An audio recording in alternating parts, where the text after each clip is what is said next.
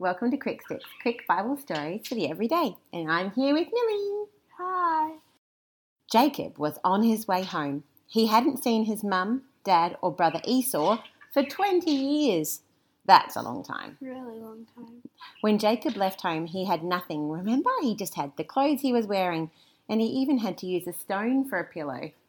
Now he was coming home, and God had blessed him with cows and sheep and goats and servants, as well as lots of children. On the way, he camped by a river, and while he was there, a man came and told Jacob that his brother Esau was coming to meet him, and he brought with him 400 men. Jacob was scared. He remembered how mad Esau had been because Jacob had tricked his dad into giving him the special blessing that belonged to Esau. Jacob prayed and asked God to save him from his brother. Then he split all of his animals and servants into 2 groups and prepared a special present for Esau. The present was a flock of 220 goats, 220 sheep, 30 camels and 40 cows and 30 donkeys. I am sure he didn't try to wrap that present. That is true. Jacob sent his servants ahead of him with the gift for Esau, and then he helped his wives and his 11 sons to cross over the river safely.